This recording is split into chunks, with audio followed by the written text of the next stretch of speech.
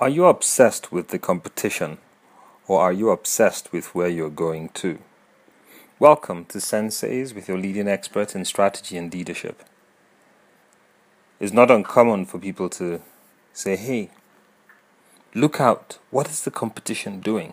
What is the marketplace doing? What's happening here? What's happening there?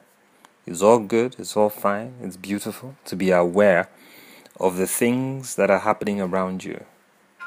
But it's even better to be more aware of the things that are happening within you, the things that are happening to you, the things that are happening within your business, to stay very focused on where you are heading, where you intend to be. What's the difference? In the first instance, when you are so caught up with the competition, what happens is you begin to look at what they are doing. They have what makes them unique, and you may never be like them. In the second instance, you're caught up with the service that you are providing and your clients.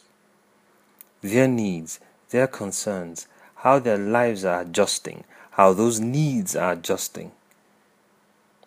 And with that focus, what happens is you consistently improve, you consistently perform at a level that is meeting the client's needs, which is very important, and not just beating the competition. You could be beating the competition, yet you are not meeting your client's needs. What happens is that over time you would lose the clients, and there will be nothing to compete about or to compete over. So your best bet as a business, as a coach, as a speaker, as someone who is in a relationship, focus on where you're going. Focus on what you're providing. Focus on your clients. Focus on the need that you are meeting. And you will find that your business would always be relevant. Your service will always be sought after. And hey, the money, which is a reward for your service, will never be lacking.